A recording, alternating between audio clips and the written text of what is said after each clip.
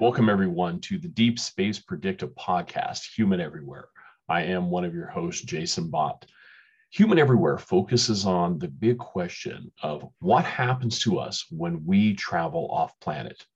For the entirety of human history, the stars have had a massive gap between us and them. We've looked up at that canopy, and the human soul has formed under that.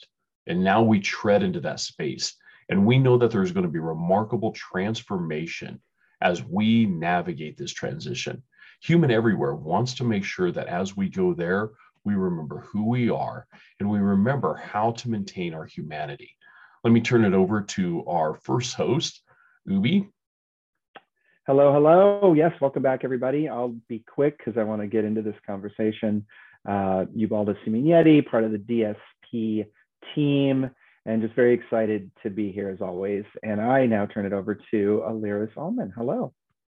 Hi everyone.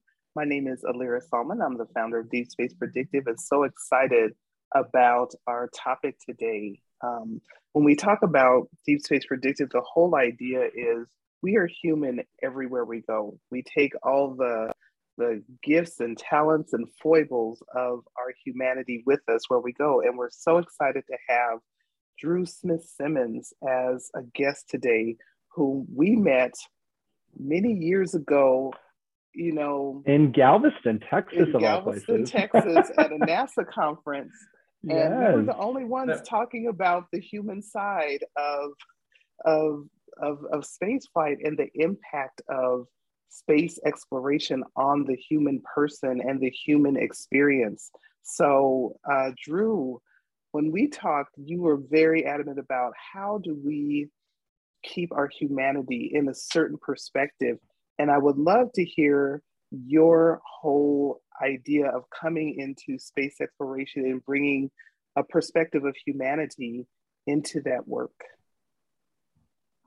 That's a great position to open, because you were talking about how we're human everywhere we go. And when we go off the planet, there are very human things that we need to take with us, right? We need to take oxygen, we need to take water, we need to take food, all these things we need to take with us.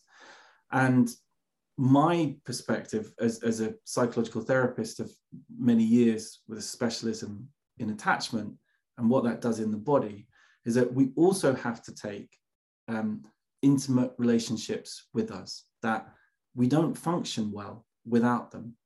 And that's very difficult if you're going away on a mission for as long as 3 years, where there's a big time delay. So normal conversation with your loved ones isn't possible anymore. So that does present a profound risk to human health in space if, by going on long duration missions, it severs our synchronous contact with the people that we love the most. As in, you can have communication where you're in a shared moment together, and they're there with you, their mind is there with you, and you're communicating. If you can't have that with the people you love the most, then that does have very significant consequences for your mental and physical health. So I would add to the list of oxygen, food, and water that remaining human as we live and work in space also means taking love and affection with us. Isn't that fascinating? Sorry, Larry. I was just gonna it's fascinating, right? And it's funny because when we watch TV shows about sci-fi and space travel, Star Wars, Star Trek, I mean, they're very dramatic, and a lot of it is based around relationships. But in reality, when we talk about this stuff, most of this is focused on the technology that's going to get us there, right? Like it's not like there's no drama. They don't want drama. But that's to your point, like that's going to happen. We are human, and something is going to happen. And so it's so fascinating. And I'm even more fascinated by, again, like how you specifically got here, right? To this from Scotland, your work. And I'd love to dig into that a little bit, because it sort of really for me, when we were talking about this earlier, sort of defined it even much more clearly than I kind of understood it before.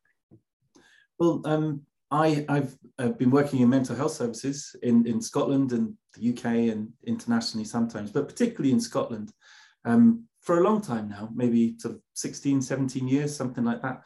And particularly in the Highlands and Islands, and with a focus on attachment, isolation, and increasingly how we could use technology to support people when they're in really isolated situations, isolated for lots of reasons, right? That could be due to physical disability or geography and mountains and the ferry timetable. Or, I mean, the thing that challenged me the most as a therapist is when the winter came, because I would commute by boat, by ferry to the, and when the winter came, the ferry timetables would go off because the water would be too rough. So we couldn't run the clinics. So people weren't getting evidence-based care because the clinics were so busy. If you miss one for one day, I might not see them again for another month, say. And so it's huge, just the weather, the physical conditions of the environment were hugely disruptive to supportive psychological care. And that was particularly the case in the Outer Hebrides, the Western Isles, where I did quite a lot of work helping to set up a psychological therapist service that worked online. So live sessions of therapy with a therapist, but it was done online. Still going, ISO Health, excellent service, now national, I believe, across Scotland. And at the same time as I was traveling around the Western Isles, going from GP practice to GP practice, talking about how we could support people in a different way using technology. At the same time, I've always been a massive sci-fi geek, and the Artemis program was, they must have got a new press team, because it seemed like every couple of days, there was more and more releases being made on social media about the progress that was being made in the Artemis program, which all your listeners will know is NASA's program to go back to the moon and onto Mars. But also it highlighted some of the real challenges presented by long duration spaceflight out beyond the moon, particular challenges for human health that are different to the challenges faced in the Apollo program.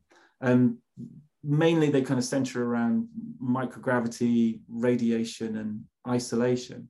So that isolation part is what really piqued my interest. That's my area of expertise. And I became fascinated by the prospect of 6 people leaving the planet for 3 years and going so far away that there would be a time delay in any communication. So although they could send information back and forth to the people they love, they couldn't have a normal conversation.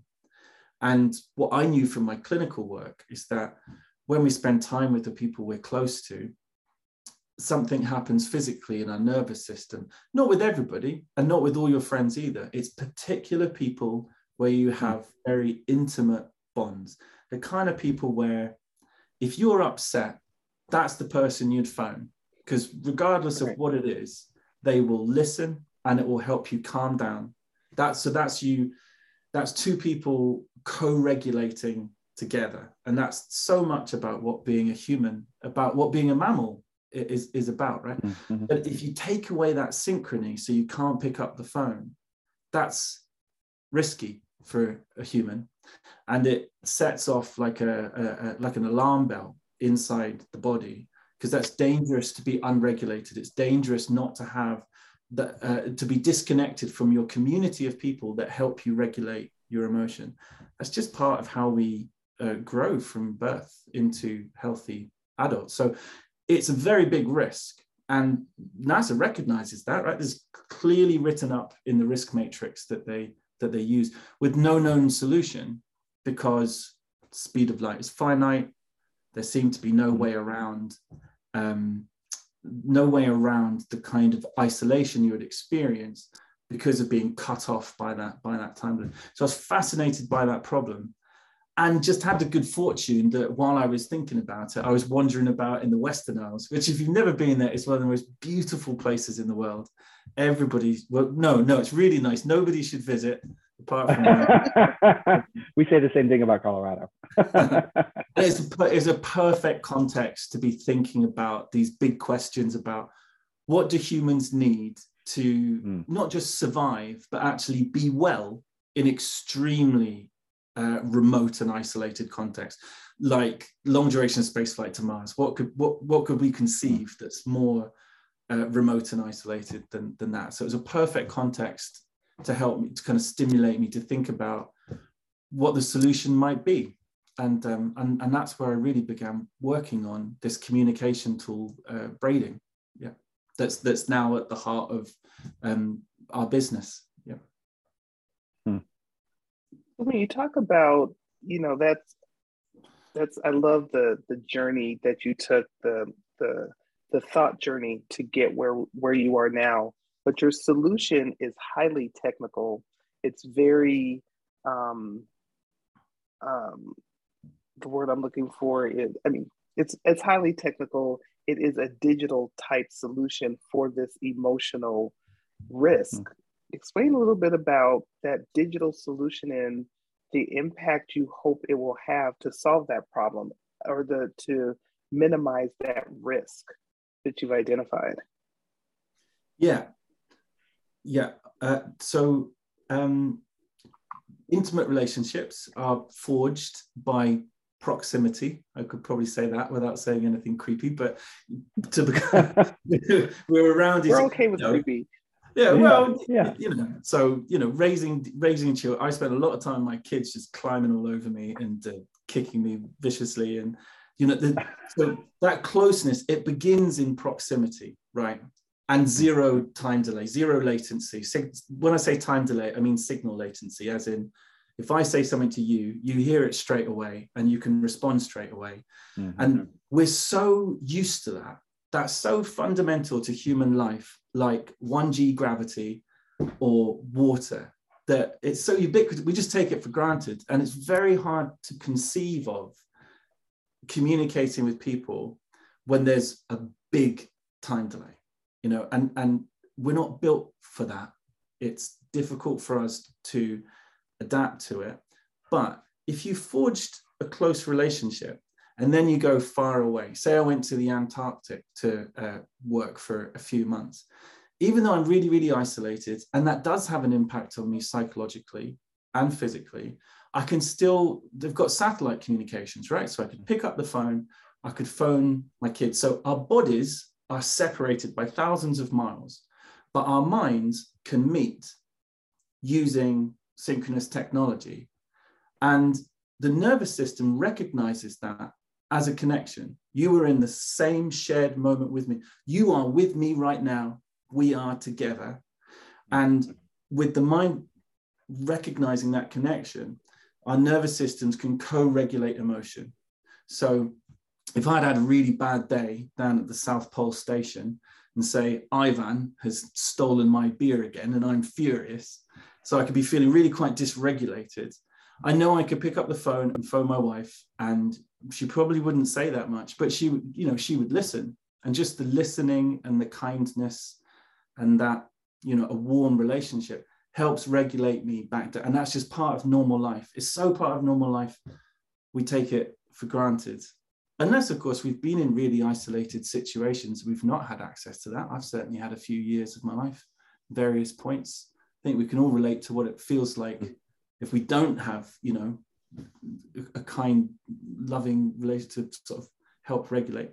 But in space, in deep space, where there's a big time delay, you can't pick up a phone like that. There's no synchronous communication because of the time delay.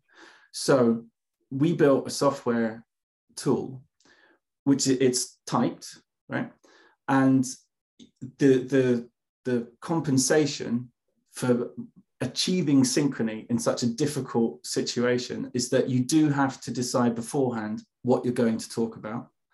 So say Alira is, we're very good friends. Imagine, in 10 years, we're going to be even better friends, right? I'm the person that you would call if you were upset. I'm good, So let's say you were on the ship and Okay. I was on Earth, and we had, say you wanted to talk to me about 3 particular things, and I would match that. It's good when you have a same number of topics we want to talk about when they mirror each other. That's helpful for the maths. And so we would take each of those 6 subtopics and put them on a panel in a carousel. And you would start, say you start on, and we'd call each panel a braid. So braid 1, 2, 3, 4, 5, 6, arranged around a carousel. You're on one side, I'm on the other. You start on braid 1, go 1, 2, 3, and I'll start on braid 4. And we've agreed we're going to start talking to each other at like 2 o'clock ship time. Depending on the time delay, the software will work out what the underlying time delay is and how much time, therefore, to give you per braid, so that once you start talking, you never have to wait.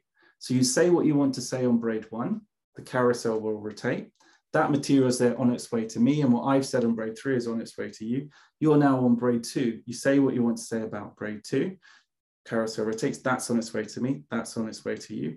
You say what you want to say about braid 3, and then that's on its way. By then, that's beginning to come in to me on my side. There's a little lonely bit at the start where the very first braids are crossing across the void. But after just a couple of braids, after a couple of minutes, the experience from your side is you've got continual dialogue coming in from me that you are continually responding to with no waiting, no breaks. You don't experience the time delay in the way that it would be like if you were sending, say, an email where you say what you want to say, you press send. Time delay is 5 minutes, takes 5 minutes to get there. Person says what they want to say, says it takes 5 minutes to come back. So you've got all that waiting and disconnection. That doesn't happen in braiding. You have a continuous flowing conversation. And the psychological experience of that is that you were in the same shared moment with this person that you care about. And that's what all the nervous system needs to begin co-regulating with that person. I would call that high latency synchrony, which is, you know, a new concept. That's our concept. It's not an easy one to get your head around because we're not used to it. But yeah. Yeah, my head's spinning all kinds of ways. Like, that's fascinating. Wow. Because my mind goes to, well, it sounds like, you know, finding that person is something that could be learned, right? So you could take one path towards a solution that only existed within the crew on the ship, where they each had that in one another.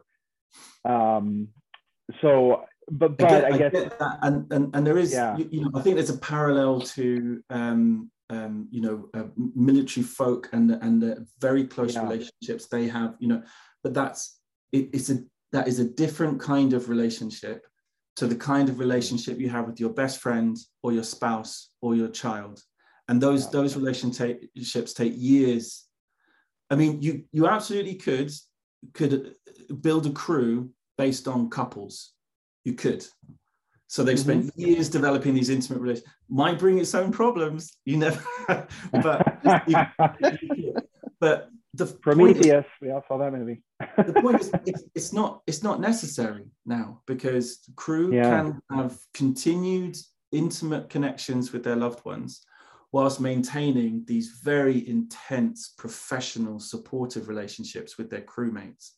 You know, trying to get your crewmates to meet your needs for intimacy, it's a big ask, and maybe not a realistic ask. And, you know, I mean, you know, in the long run, when there's a large enough community on the moon or on Mars, the boundary shifts out again, because you could then be getting what you need in terms of these sort of human relationships off Earth. But at this point, where we're looking at 20 years of kind of missions with small crew, they are going to need to be getting that from Earth when they're very, very far away. You'd be sorry, I interrupted you there, but no, that was great. No, it was great, because I absolutely see your point. Again, kind of going back to, you know, I think how this has been approached previously is, it's almost like, you know, that in the spy movies when they're like, you know, if you're a spy, you can't have any personal connections, or like, you know, superheroes, right? Like they don't want to get involved with anybody because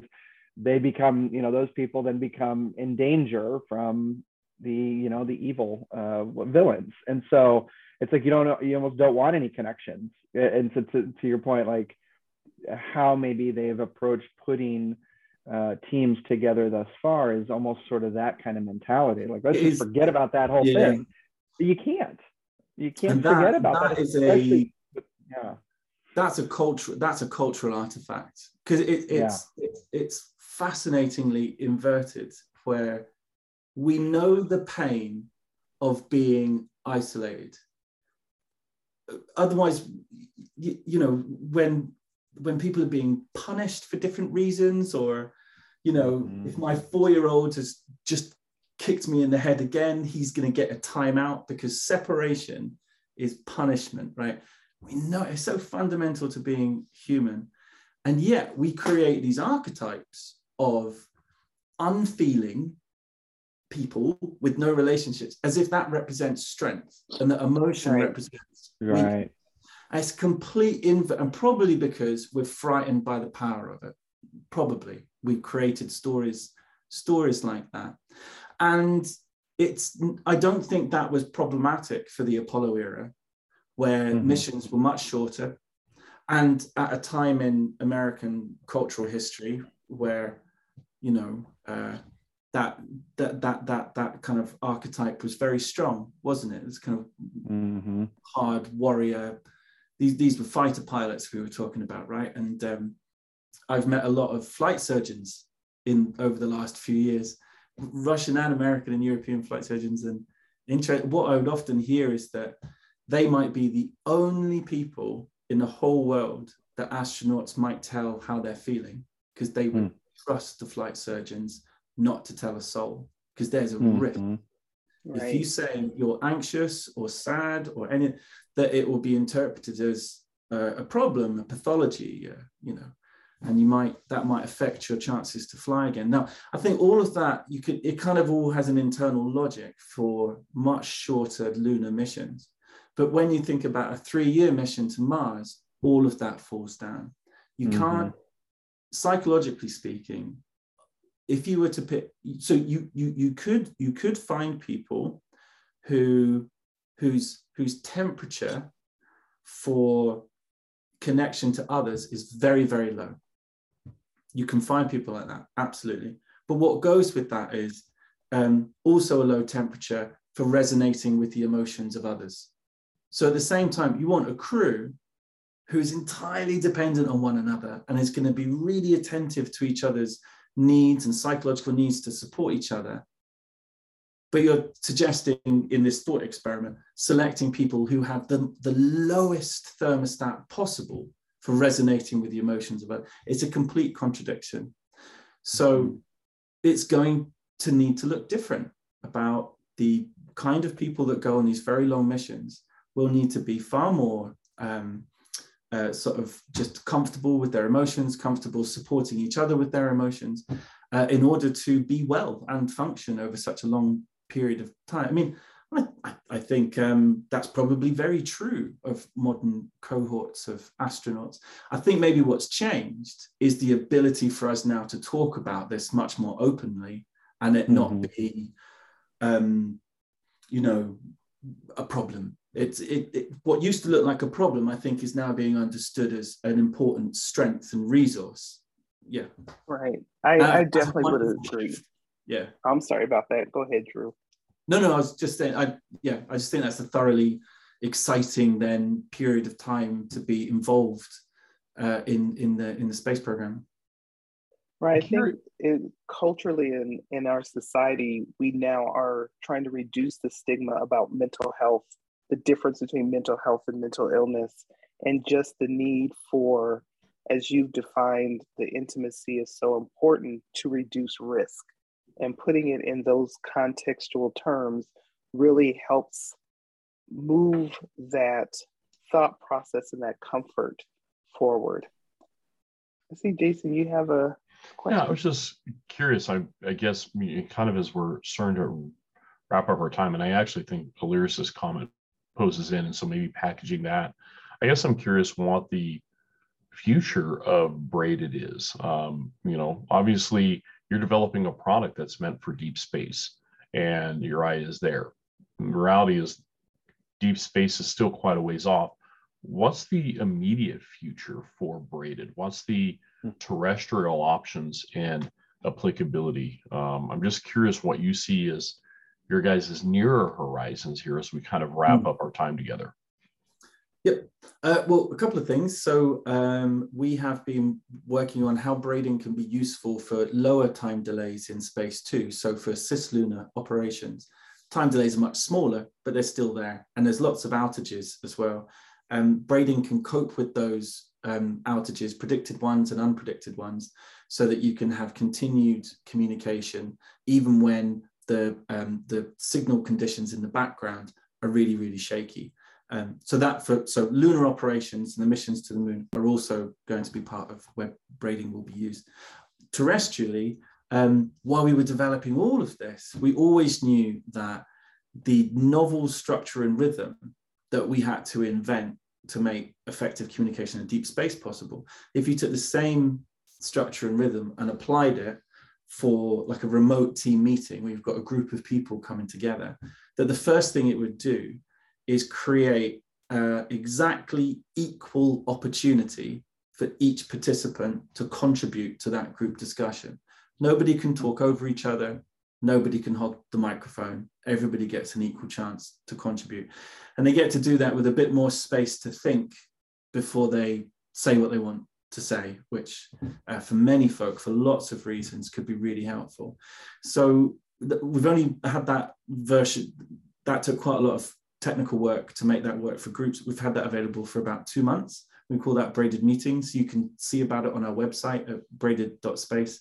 And we've been testing that with people. And what the strongest feedback we're getting is from folk who are particularly introverted or neurodivergent like me, and find